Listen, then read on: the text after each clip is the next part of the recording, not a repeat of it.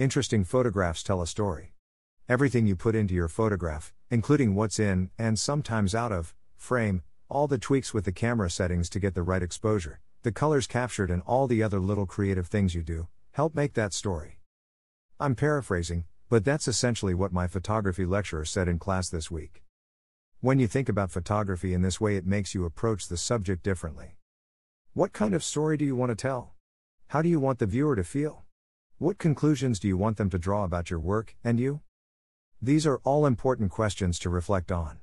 By thinking about photography in this way, it's made me put a lot more thought into why I am taking a particular shot, who am I taking the shot for, and what is the story I want to tell.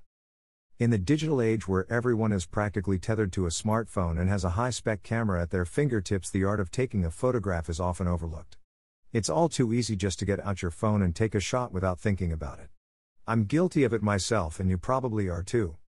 One of the main benefits for me from studying photography has been to slow down that process between taking out a camera and taking the shot. There's so much more detail that needs to happen between those two things. Take the photograph above of the butterfly, let's deconstruct the story. Why? I like walking in the great outdoors. During lockdown I've done a lot of it too. We all have. This has had many benefits for my well-being and has made me appreciate the simpler things that we so often overlook in our busy lives. I'm lucky that I live near Anston Stones Wood, SSSI, which has many fantastic walks with an abundance of wildlife. An ideal setting for my story. It's personal to me, but it's something others can identify with and enjoy too.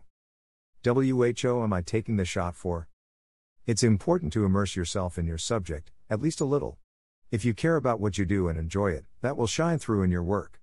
It will come as no surprise then that I partly took this photograph for myself, which is reflected in the images I'm subtly in shot, at least, my shadow is, as I took the photograph.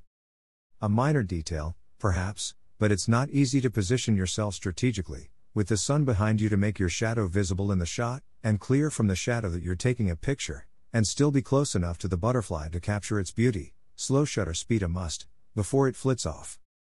Not so easy, trust me, but it's exactly the kind of detail that photographers strive for in a shot. What is the story?